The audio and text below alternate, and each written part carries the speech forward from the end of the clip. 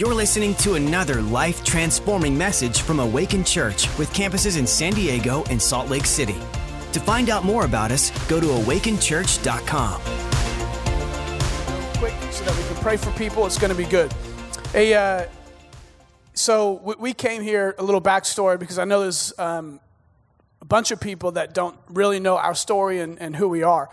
So me and my wife came here about 15 and a half years ago. We weren't dating at that time. She was obviously into me. She's only human. She is only human. Listen. And I like movies. I like a little backstory on me. I love movies. I love movies. And that's why the theater's being shut down. It's just really horrible. It's really put a wrench in the plans here. I love Marvel movies. I love Guardians of the Galaxy with what's his name, Peter Quill.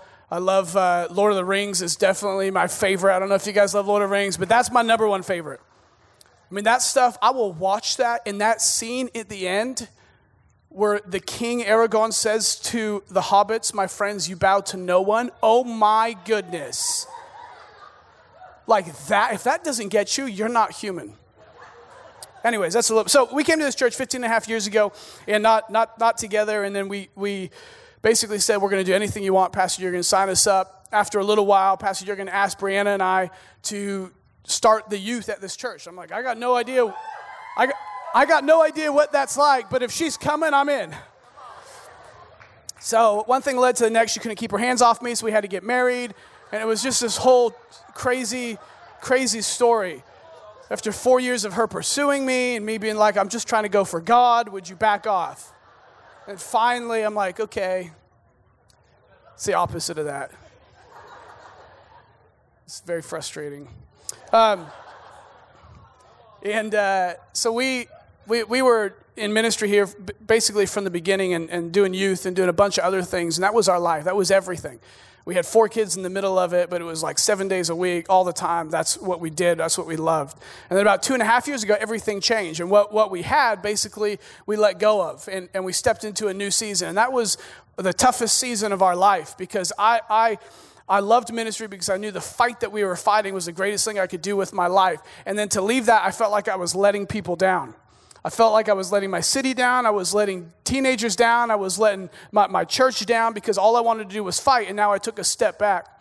And I remember at that moment when everything like that took place, I went and was praying and basically, God, what's up, man? This is messed up. This is messed up.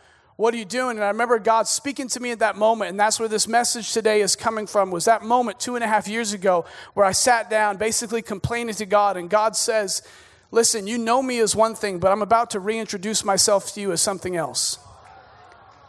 I'm about to reintroduce myself to you as something else. And that's why the title of this message is First Impressions. And first impressions matter, right? You get one. That's why it's called the first impression. You get one. When I meet you today, you get one, right? So, for example, first impression, back years ago, we had the first funeral, and the first person die in our church, and the first funeral take place, and I was asked to do the funeral, which is cool, but it was the first one in our church. And I don't know about you, but at funerals, you get one shot. One shot. Most weddings, you get one shot, sometimes a couple, but most weddings and funerals, you got one shot. So if you screw it up, they're not having you back next week to do another one. Like I was telling last service, if I screwed up last service, I get another shot today. Well, there, you get one shot. So I'm already nervous, and we've never done a funeral in the church. I call it Pastor Stacy, who was our pastoral care director at the time. I said, hey, what do we got for funeral? She goes, nothing. But when you're done, can you send me what you got? I'm asking Pastor Jurgen, Pastor John, what do you got? They're like, oh, I got nothing. I don't know, you just like encourage them and fill them with hope. I'm like, cool. That's great if it was just in a room like this where I'm encouraging people. But then they say they want to have a gravesite service after the traditional memorial. And I'm sitting down with the spouse, and she's talking to people about what she wants. And then she gets to the gravesite part, and she says, well, when we get to that, you know what to do. I'm like, no, I don't. I have no idea what to do, and nobody I know knows what to do. So I'm on Google at the funeral, Googling, what do you say at a gravesite? I'm not kidding. This is not an exaggeration. I have all of these Catholic words memorized. Ashes to ashes, dust to dust. Do I sprinkle dirt on the thing? I don't know. I don't know what to do, but I'm so nervous because I get one first impression with these people. But the thing is, it only gets worse at that moment. I'm nervous. We inside was okay, and then we go outside, and it's summer. It's like 95 degrees, and I'm standing, and we get to the gravesite. I ask the guy who works there, what do you do? He has no help whatsoever. So I sit next, we get out there, and the casket's here, and they're about to lower their loved one in there, and they make me stand right next to it, and they're all right here. And I'm incredibly nervous, so my words are, they're missing, and my thoughts are missing, and I'm trying to break the ice, kind of like I'm trying to do here with this story. I'm trying to break the ice so people can get to know me, like, a little joke. And with the casket behind me and the loved ones crying in front of me, I say, hey, thanks so much for being here. I'm going to be really quick. It's super hot out here, and I don't want anybody to die.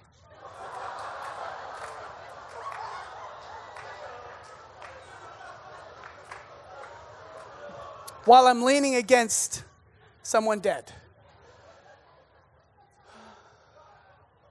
Needless to say, all I could think of, I just prayed every prayer I had memorized, and then I ran out of that place. The great thing about our pastor is he just laughs. So you get one first impression. So this is what I learned. With people, you get one first impression, but with God, you get many. With God, it's not just a one impression of his nature, of his goodness, of his kindness. You don't just find out who God is in one moment. You find out who God is multiple times. I would say thousands of times you find out who God is. And when I was preparing this message, it was more of a message for me that God was ministering to my heart. He said, David, you know me as one thing. I'm about to show you who I am. I'm about to show you something different. I'm about to show you who you didn't know I was.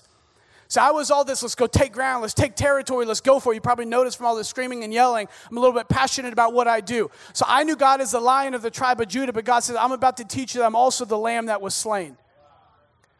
I knew who God was as something else. I knew that my God was somebody who empowers me, like David says, to leap over a wall, to take territory, to take ground. And God said, I'm also going to show you that I am the God that makes you lie down in green pastures. He says, you have known me as one thing and it was good for a season, but now I'm about to show you who I am in a different season because you need that. So my prayer today and what I know is you have known God in here as one way, and today he's about to show you a whole different facet of his nature. A whole different thing of who he is. That's who God is, and that's what he does. I knew him as a God who shouts so that my enemies would be afraid. But God wanted to show me that he was also a God who whispers to show me that he's close. Today, what's the God that you know? What has he shown you? What has the life been like? Today, he wants to show you something new. Today, he wants to do something different in your world. Today, he wants to do something that you didn't even know he could do. How amazing is that?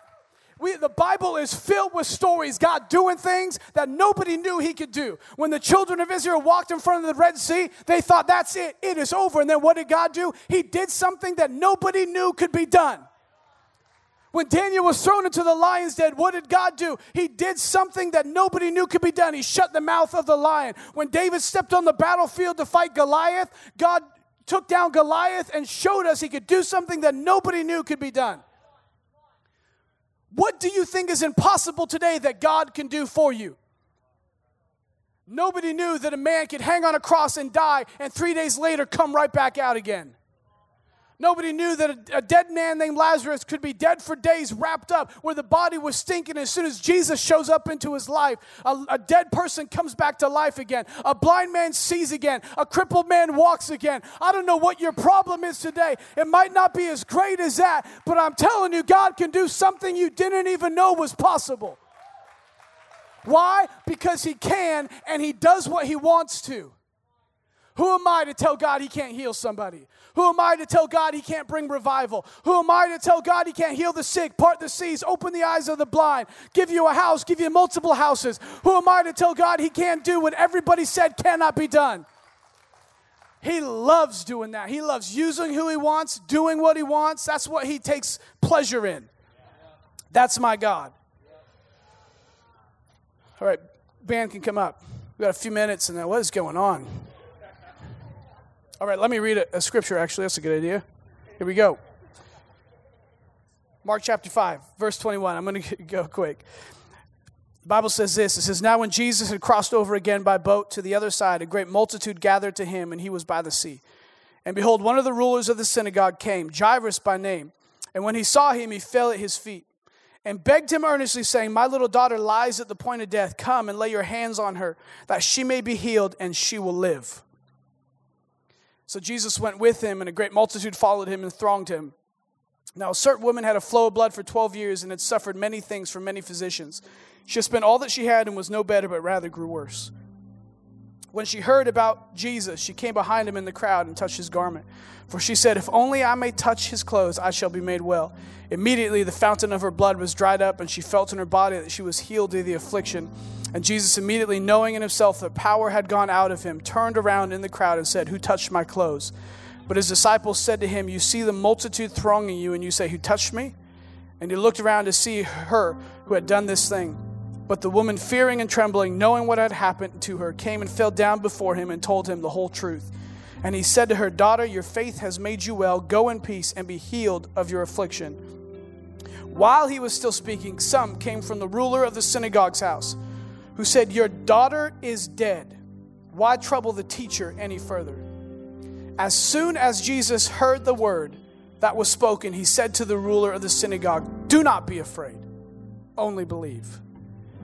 And he permitted no one to follow him except Peter, James, and John, because sometimes you got to get the wrong people out of your life and the right people in your life.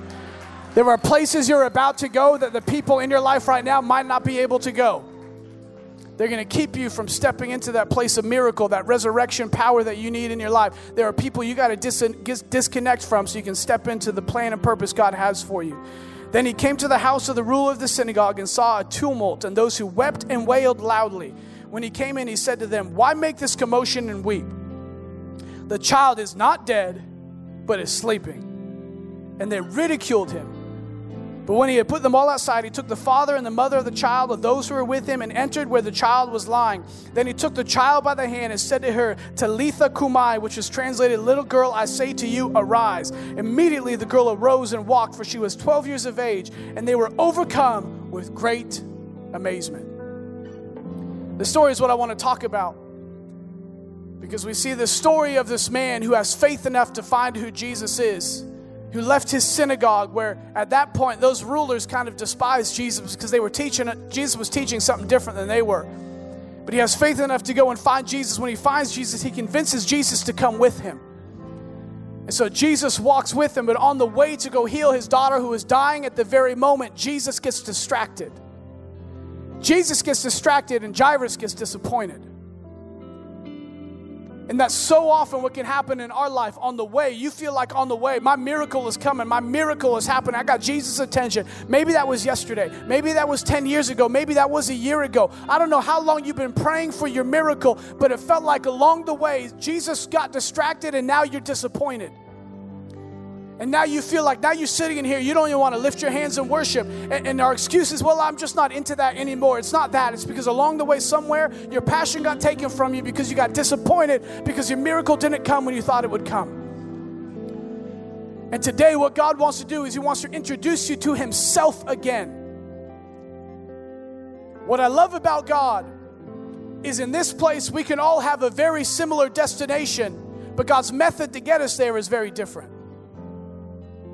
God will always have a different method, but a same result in the end. So many of us are obsessed with the destination. We want this. We got to have that. We're obsessed with the destination, and we think once we get to that destination, that's who we will be.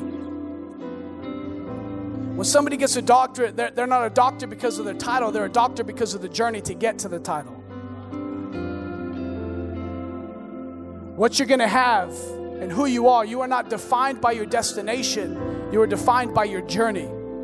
Your journey at this moment right now. You might be discouraged. Guess what? You're still sitting here right now. And I know that if you're still here, God is not done with you. He is not done with your life. He can reintroduce you to who he is. He can give you another impression of his goodness, of his greatness, how he's for you and not against you. So we see this happen to this man. We see disappointment set in. We see everything change for him. And then as he watches somebody else get a miracle when his daughter is dying, people from his house come to him and let him know that his daughter is dead. And this is where everything changes. This is kind of the whole point of this message today, that we can understand. In this moment, not only is he now disappointed, but now there's death in his life. Now from every logical person, you would think it's over. It's dead. My dream, I'm too old. I don't know what you're walking through, but you might think your dream is dead because you're too old or too broke. Whatever it is, but you've been that disappointed because from everybody around, if you were to ask them, they would say it's over, it's done with. So these people come to the ruler's life, Jairus, and the crazy thing is they look and they say, don't bother the teacher anymore. I wonder how many of us have started calling God teacher when he should be Lord. I wonder how many of us used to fall at the feet of Jesus like Jairus, but then when disappointment took place, we now changed his title to teacher. We now change him to something else, a teacher, because he couldn't heal, he couldn't redeem, he couldn't restore, he couldn't set me free from that thing. I've been coming to every single Freedom Altar call for the last 12 years, and it still hasn't taken place. So he's not God anymore, he's just teacher. I'm saddened at how many churches out there right now have reduced my God, my Savior, my healer, my Redeemer to just a teacher. He's just not somebody with eloquent words. He is an almighty God that can resurrect things that are dead.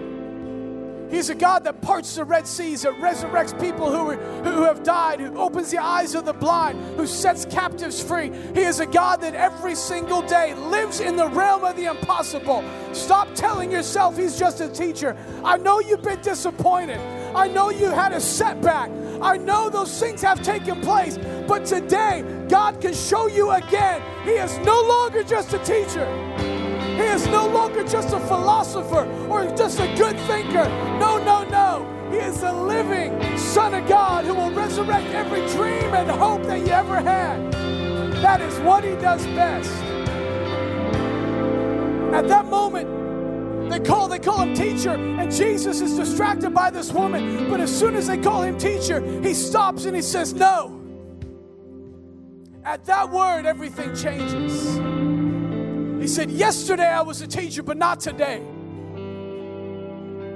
A year ago I was a teacher, but not today. When you saw me before, I was a teacher, but today I'm a healer. Today I'm on a mission to bring things that were dead back to life again. That's what God wants to do today. Can you leave what you thought about God behind and step into who God says he is?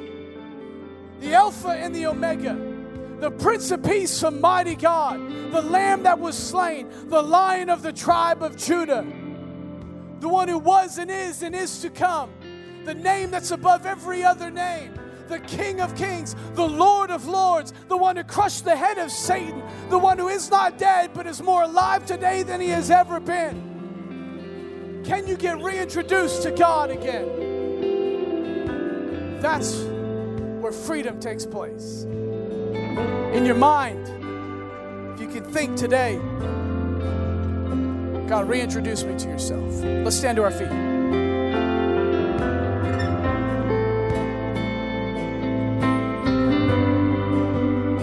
You might have needed a teacher yesterday, but today you need a chain breaker. Today you need somebody who can resurrect things that were dead. We're going to open this altar up in just a second. And I want you, as we do, to run down here. If you're saying, okay, God, I need that. I've been disappointed. I've been hurt.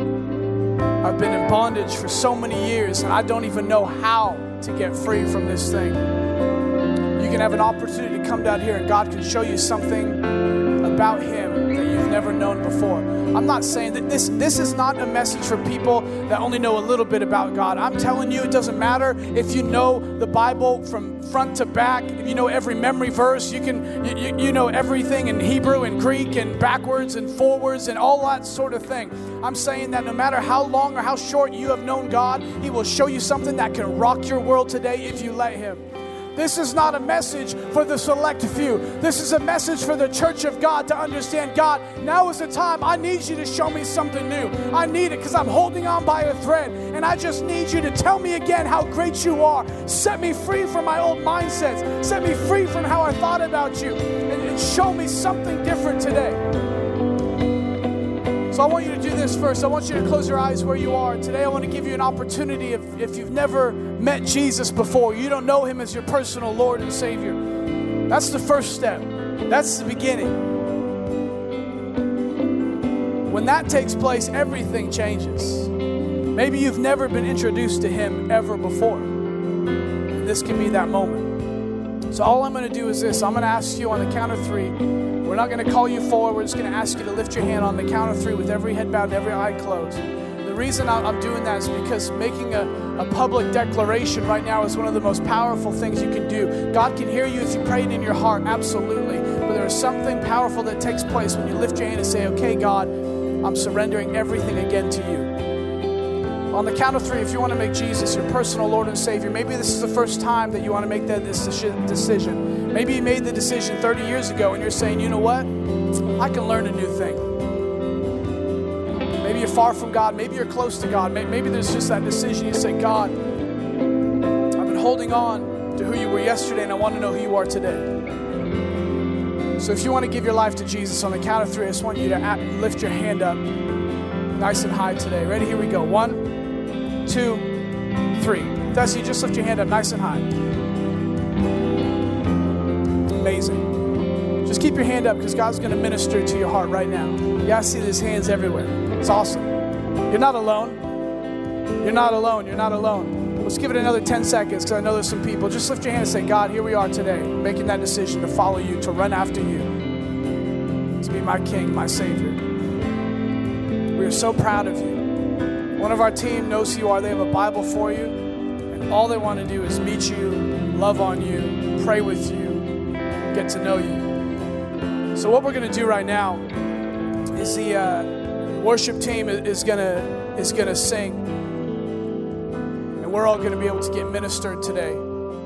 If you know that you need prayer, you want somebody to stand with you. If you're saying, that's me, I want to be reintroduced to the good nature of God again. I've lost hope.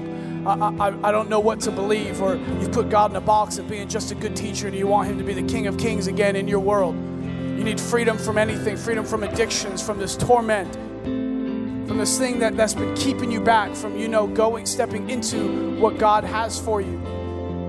We're going to pray for you, and if that's everybody or a few people, we're going to ask you to come forward and get prayer.